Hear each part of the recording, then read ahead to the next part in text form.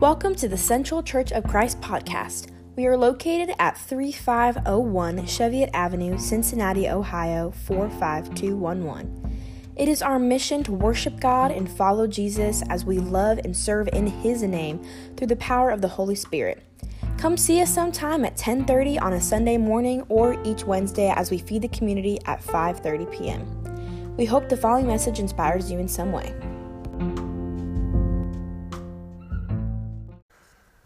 This morning we met at 9:30 and we prayed together for one another to start.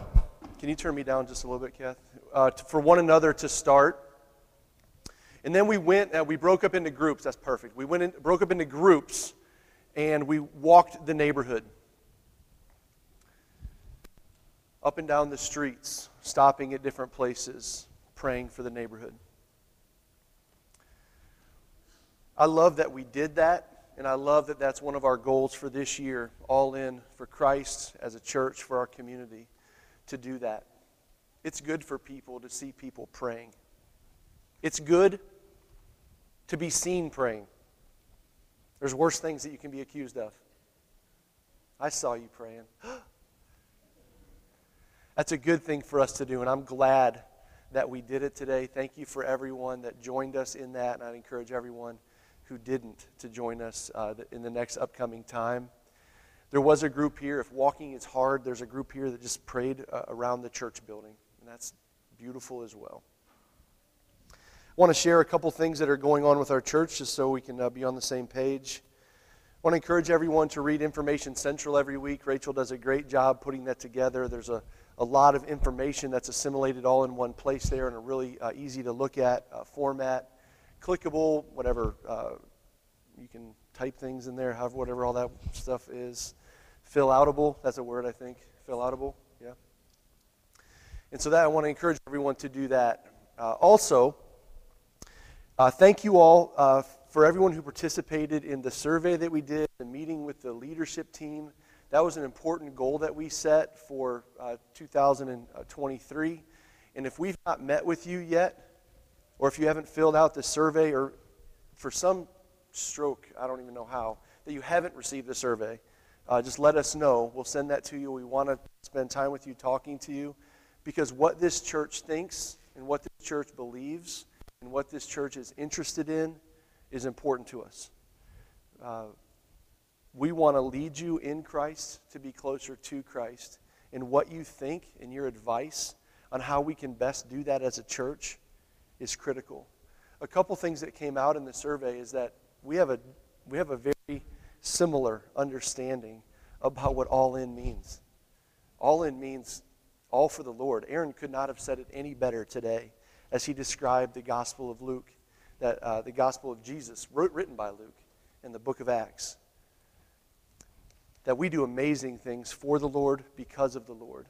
And so all in, that's something that we're striving for. That's a recognizable trait. Also, we've prioritized a list of improvements or changes or adjustments, and we're going to be working through that more, and we'll keep you updated the farther that we go in that. Thank you for sharing, especially your prayer requests. That is very important for us to know what to pray for each other, to be in prayer for each other. We had one response: all of us should be praying for everybody all of the time. Couldn't agree more. Absolutely, you nailed it. That's exactly right. We should be. Prayer, we take each other before the Lord. And we admit that we need God. We admit that we love God. And we admit that He's bigger than us and He does stuff. And we want to be like Him. So thank you for that. I want to make sure everyone knows that we're having an Easter egg hunt. It's on April 8th at 10 a.m. It's a great thing to invite your friends and family to. We'll have it out here in Harris Park. The place will be covered with eggs. For the bigger kids, we'll hide them in varying, more difficult places. It's a great thing to invite your friends to. It's a great thing to invite your family to. We'll invite the Alphabet Junction Daycare to join us. And it's a great community outreach and just an opportunity to celebrate resurrection season together. And then the very next day, April 9th, we'll celebrate a Resurrection Sunday, Easter Sunday here. This is a really important Christian holiday. Maybe that and Christmas are the most well-attended church weekends of the year. And that's wonderful. That is absolutely wonderful. So if you want to invite your friends and family, get your Sunday best on. We'll have a lot of things going on. The kids are going to be doing a lot of stuff. And we'll be able to celebrate Easter together on April the 9th. Hope you can join us for that.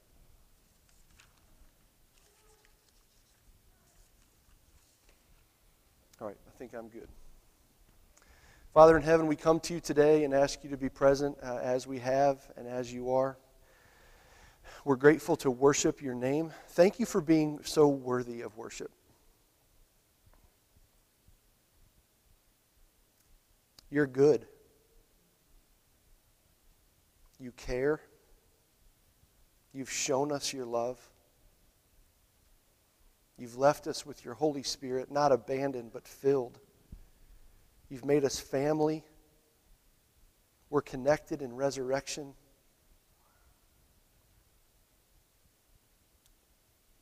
Thank you for this church. Thank you for your Son, Jesus, the person in whom we assemble around. Thank you for your Holy Scriptures that we strive to know and learn, to emulate, to understand, to wrestle with. Help us to always do that in community with each other. If there's anyone here in need, may that need be known. If anyone here needs help, may that be known and help be found. In Jesus' name, amen.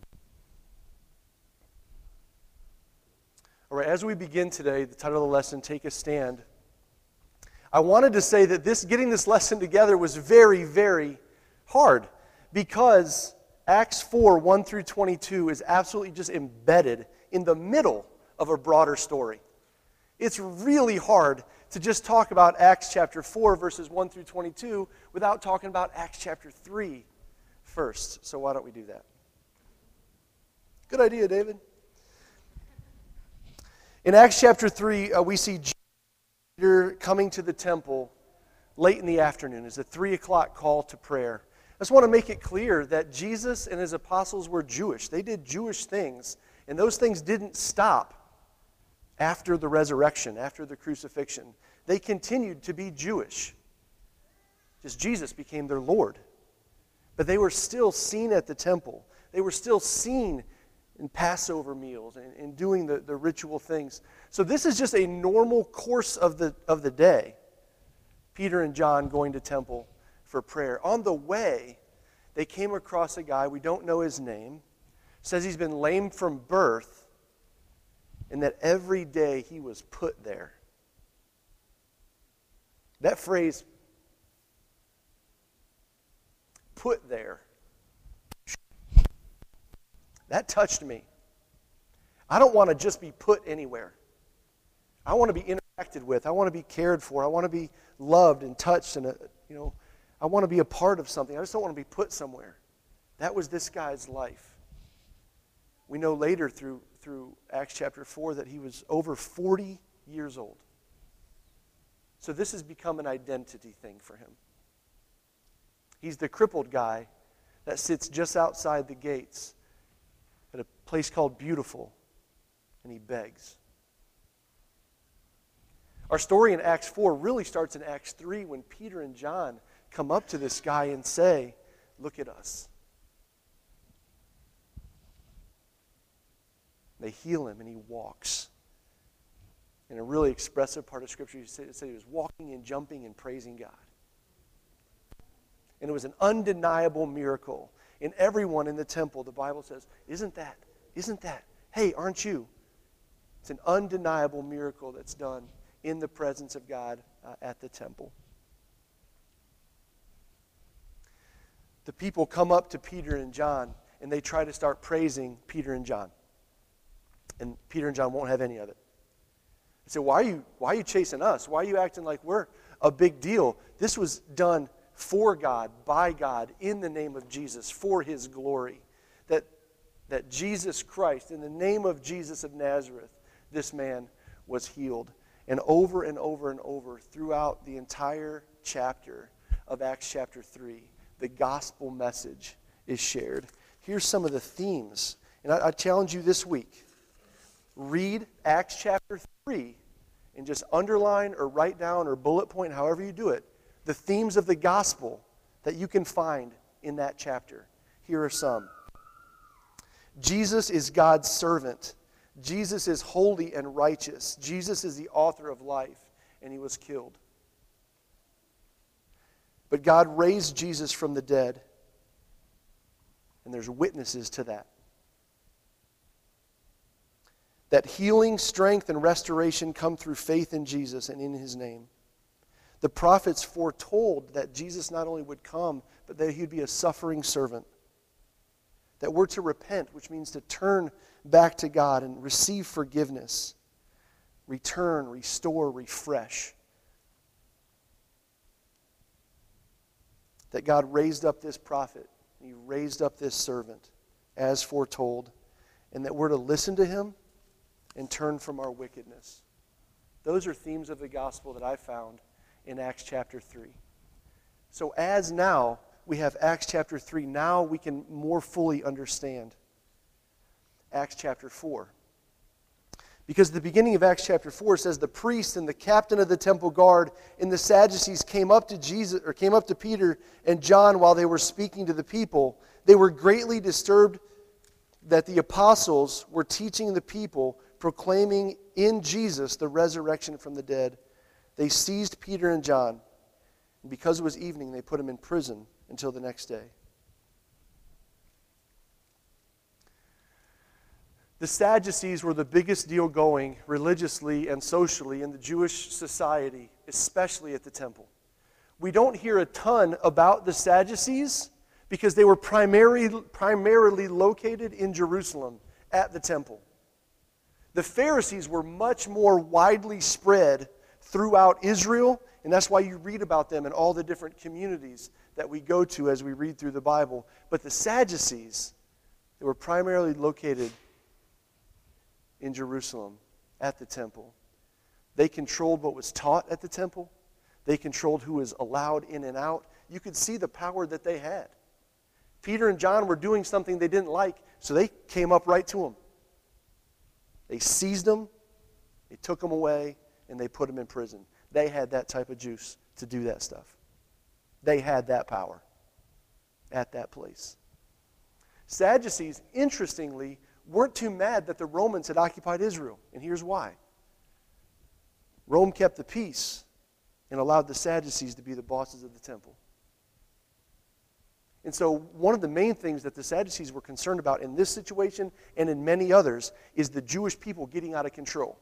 Because if the Jewish people got out of control, then Rome would have to step in, and if Rome stepped in, the Sadducees would lose their power.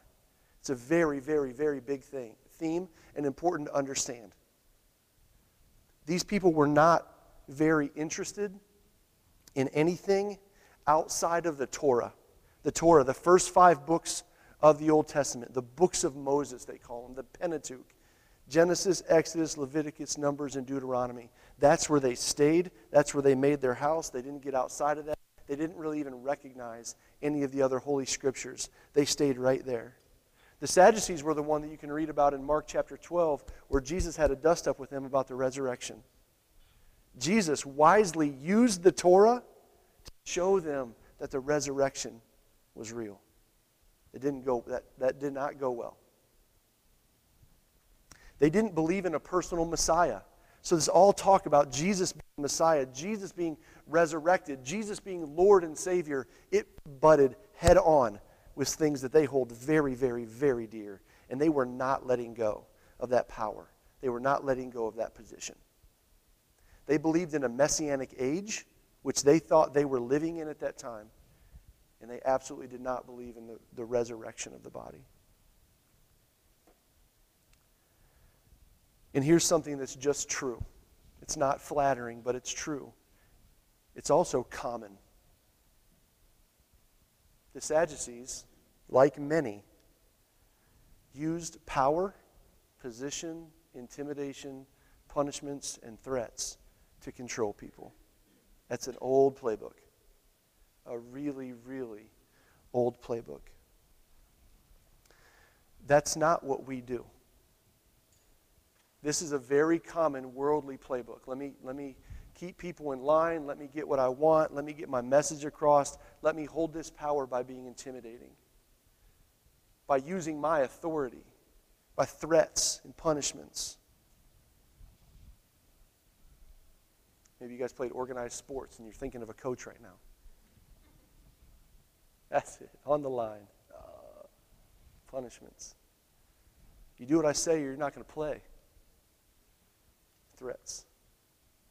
It's really common how we do these things. But as Christians in Christ, we lead with love. We share. We believe in the power of presence. That being present in people's lives lets them know that you care, that you love them. We believe in the power of forgiveness, the power of encouragement, the power of prayer. And we believe in teaching and learning, that we're all students. We're all equally in need of a Savior. We've all equally been saved. So it's completely opposite to what the Sadducees believed and what they thought. Do you guys have a way to remember Sadducees versus Pharisees? The Sadducees were sad, you see, because they didn't believe in the resurrection. That's what I was taught when I was 3 in Bible hour or whatever it was back then. They were sad, you see, because they didn't believe in the resurrection. Oh, I got it. All right, so hopefully that wasn't the most boring 5 minutes of your entire life, but it's really, really important. I think it's so important. We stress this a lot. When you read Scripture, you have to read it how it was written and intended to be read to be able to understand it. And it's richer that way. It's harder, but it's richer. And we want to do this together. Okay. Getting more to the crux of the story today. Peter and John were put in prison where they had to spend the night in order to be questioned. Okay, just listen to this list. I want you to think while I'm reading this list that this is all Peter and John had ever known. They were raised on this.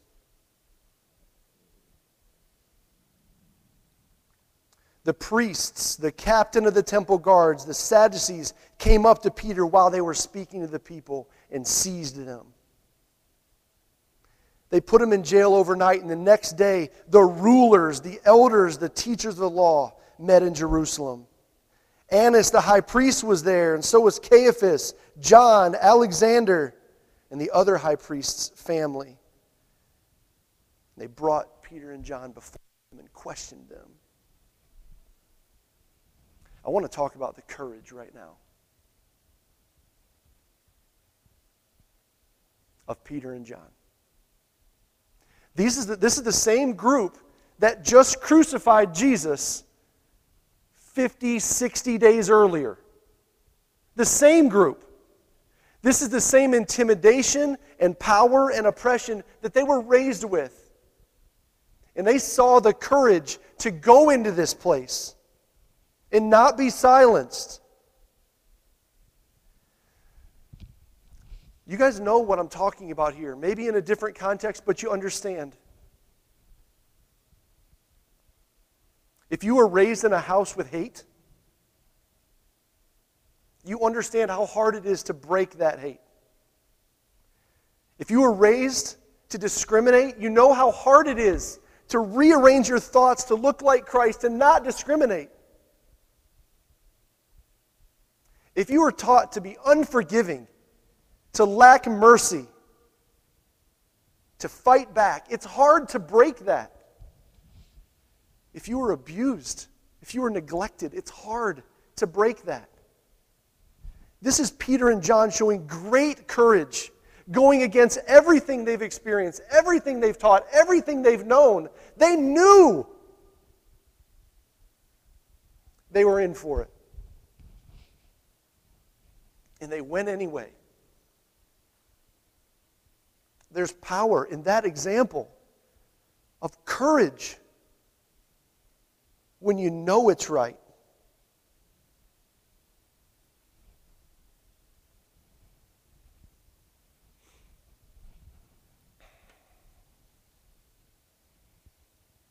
Something that Laura and I heard said that we say back and forth and we others is, in Christ we can do hard things.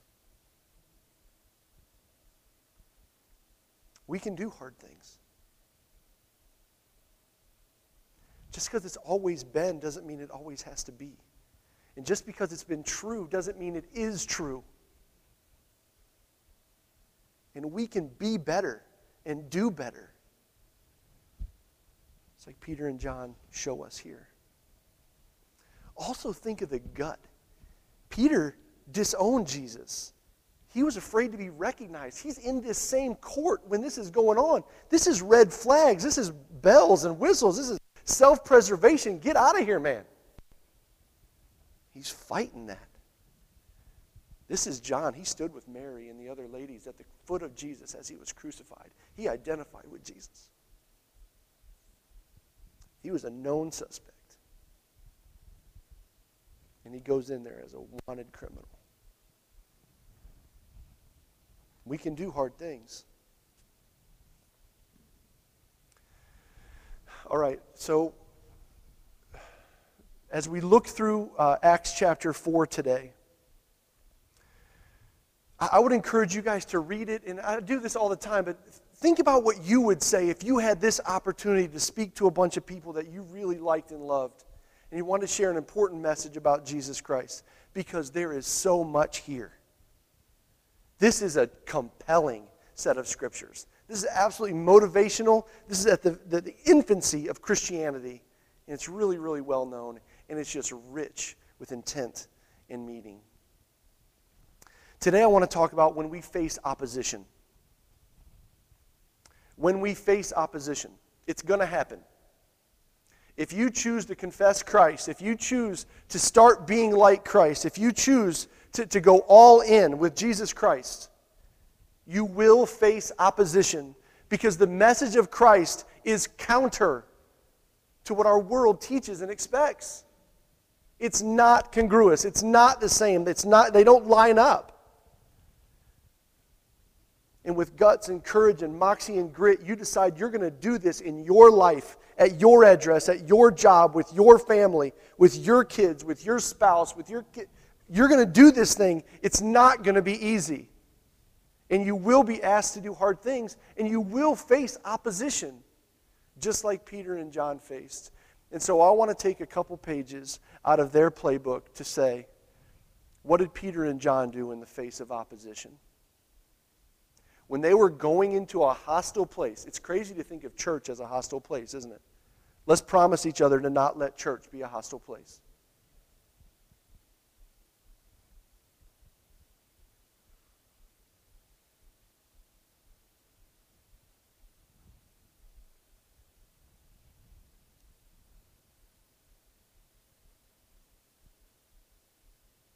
To trust each other. To be kind and loving, willing to communicate, especially when we don't see eye to eye, especially when a wrong has been done or an offense or something's happened, especially when, I've held onto this phrase and I think it's just true, when it hurts at church, it hurts worse. Because boy, I just didn't see it coming. I expect people I work with sometimes to be rude, people I interact with to be unkind, to be selfish. Boy, you just get blindsided at church sometimes. So let's be forgiving. Let's not let church be a place where we hurt. Okay. When Peter and John were facing opposition in Acts chapter 4, they decided to stand with God. And here's what I mean by that. Let's read this, or I'll read it and you listen. How about that? It's on page 1695. Acts 4, 8 through 10. Then Peter, filled with the Holy Spirit, said to them, "Rulers and elders of the people, If we are being called to account today for an act of kindness shown to a man who was lame and being asked how he was healed, then know this, you and all the people of Israel, it is by the name of Jesus Christ of Nazareth, whom you crucified, but whom God raised from the dead, that this man stands before you healed. When we're facing opposition, let's stand with God. This is one of those beautiful times in Scripture when we see the entire Godhead, the Trinity, all three phases, forms, identities of God, alive and present in one place. And this is no mistake. Peter and John, filled with the Holy Spirit, went out in the name of Jesus by the power of God. Jesus was raised from the dead. All three phases of God's holy Trinity are alive here. And I want to tell us that when we're going to face opposition, let's stand with God knowing that He's standing with us. Now listen, this is different than when you face opposition for being an idiot. Me too. Okay, when we're out there doing dumb things for dumb reasons and you face opposition, this is not what this is. This, when we're out there doing good things for good reasons in the name of Jesus, opposition will come. And know this, that you can do hard things because as you go in the name of Jesus, in the power of the Holy Spirit, with the power of God who resurrected Jesus, that He is present with you as you are present with Him. As we face opposition, let's always make sure we're standing with God. It's a good thing to ask ourselves and each other, am I about the right things? Is this a God thing or just something that I want? And if we're doing God things, God's with us. I think God's always with us, but especially when we're doing God things. Secondly, I'll say this, when we face opposition, let's stand in the gospel. Let's know what we're talking about. Let's be fluent to tell the story. Acts chapter 3 and Acts chapter 4, in many, many, many varying ways, many of which I've mentioned, tell and retell the gospel story. And we need to learn how to tell the gospel story, what we believe and why we believe it. But you need to be able to do it from your perspective, because then that story is irrefutable. When people hear what God has done for you, how the gospel has impacted you, how the gospel has motivated you, it's much, much more compelling than saying, read this scripture, turn to this page. What does this mean to you? If you can tell them what Jesus means to you and what He's done for you, here we see Peter and John standing in the gospel.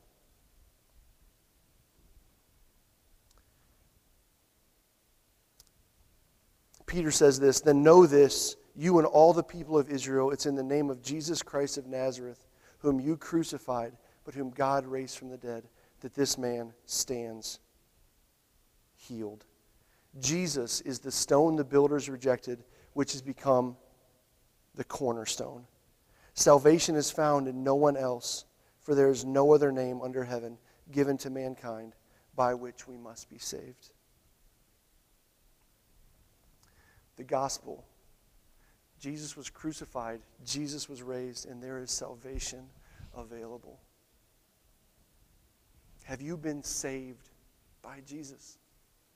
Do you know the Lord? Has it changed you? Has it impacted you?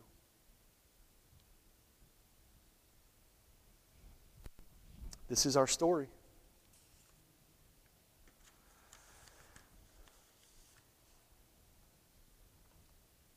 Some other ways that we can stand in the gospel, we can see these in Acts chapter 4. Carrying on with our reading. When they saw the courage of Peter and John, and they realized that they were unschooled, ordinary men, and they were astonished, and they took note that these men had been with Jesus. But since they could see the man who had been healed standing there with them, there was nothing that they could say. The gospel changed Peter and John. It allowed them to do something that they before couldn't do. It gave him the courage to stand up in a very, very scary place for Jesus because of Jesus. I want to say that the gospel needs to change us.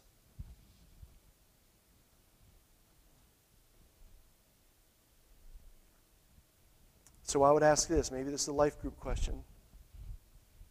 What impact has the gospel had on your life? How has your direction been changed? Or how has your language been changed? Or how has your attitude been changed? Or how has your spending been changed? Or how has your free time been changed? How has your parenting been changed? How has your dating and marriage life been changed?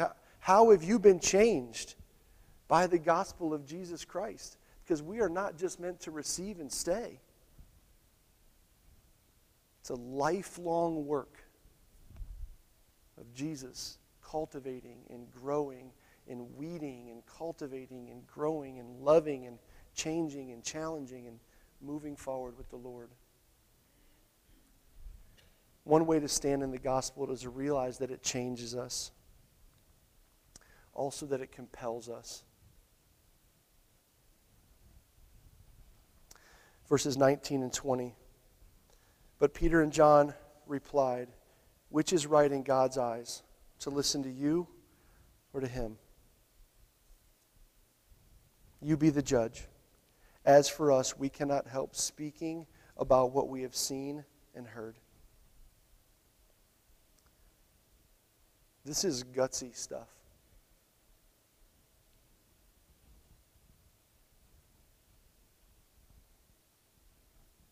Have you felt compelled to do something? You have to make that phone call. I have to write that letter. I've got to be there. A friend of ours from college he has a very scary diagnosis.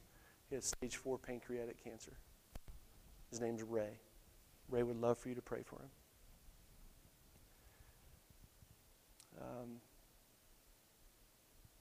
Ray is not seeing this as a death sentence, but an opportunity at a second chance. His faith is greater now than it ever has been. His joy is greater now than it ever has been. And he's calling his friends to be near him. So at the end of April, we're going down to Myrtle Beach for a couple days. Just a bunch of us that went to college together, just young men figuring out how to be men together. And we're going to spend time. But in that, I was calling our friend Jason. We call him Fitz. I said, "Fitz, I got to tell you about Ray. First of all, how you doing?" He goes, "Forget this. I'm coming to see you." Hangs up the phone.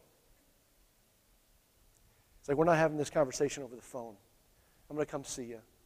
So he drives from Lafayette to Cincinnati and spends the day with Laura and I. That's the only thing he knew how to do. He was compelled to do that. We weren't going to have this conversation over the phone.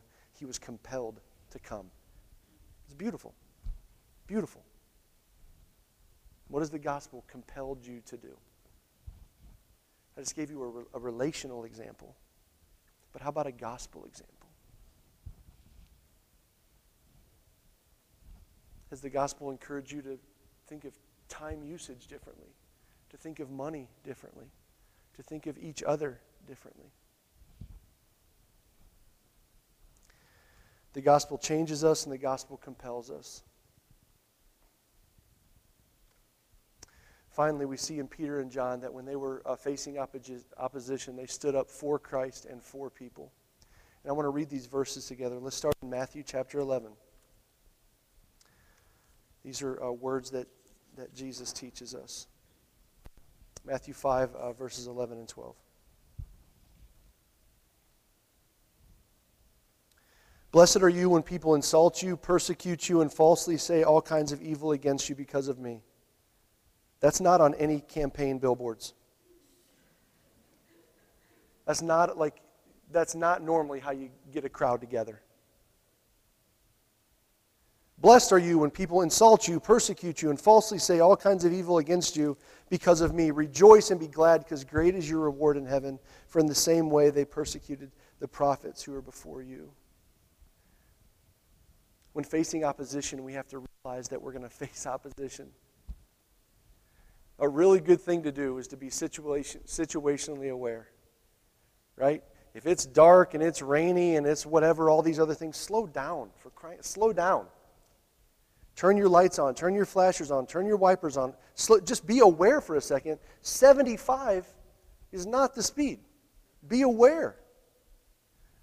Whenever we go to face opposition, know that you're going to face opposition. And that when we do, we're in league with Christ. We're in league with his followers. Listen how strange this is. Chapter 5, verse 43, more words of Jesus. You've heard that it was said, love your neighbor and hate your enemy, but I tell you, love your enemy and pray for those who persecute you, that you may be children of your Father in heaven.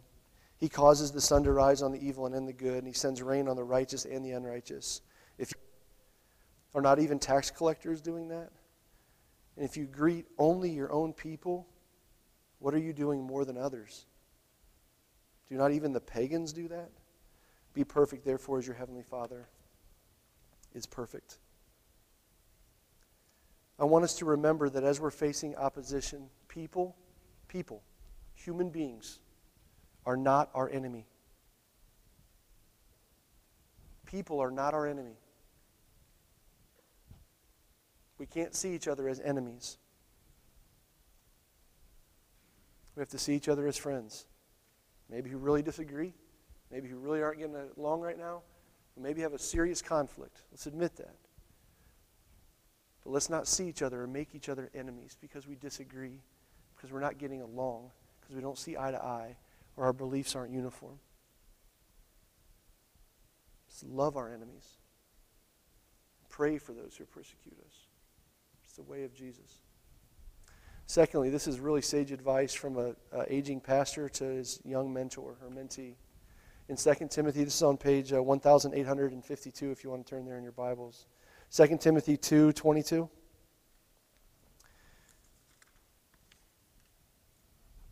Listen how Paul teaches Timothy. Flee the evil desires of youth and pursue righteousness, faith, love, peace, along with those who call on the Lord out of a pure heart. So run away from evil, seek righteousness, peace, love, and do it with each other. Don't have anything to do with foolish or stupid arguments. That can't be right. Well, sure enough. Sure enough. Look at there. Don't have anything to do with foolish or stupid arguments because you know they produce quarrels. And the Lord's servant must not quarrel?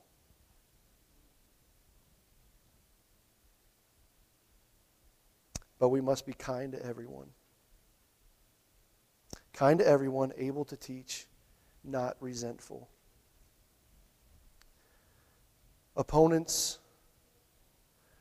must be gently instructed in the hope that God will grant them repentance, leading them to a knowledge of the truth, and that they will come to their senses and escape from the traps of the devil who has taken them captive to do his will.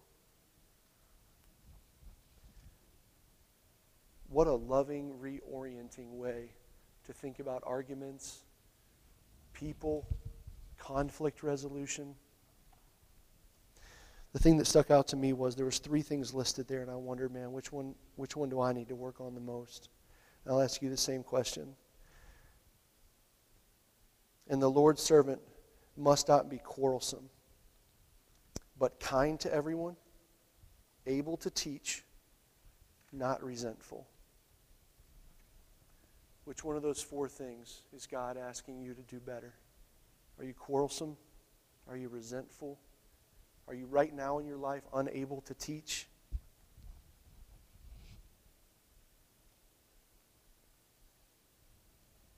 What was that last one? Are you being unkind?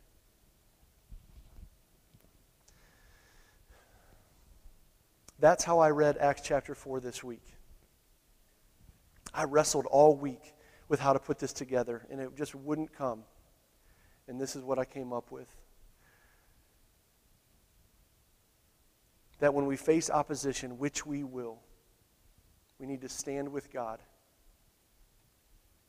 stand on the gospel and stand up for Christ and for people.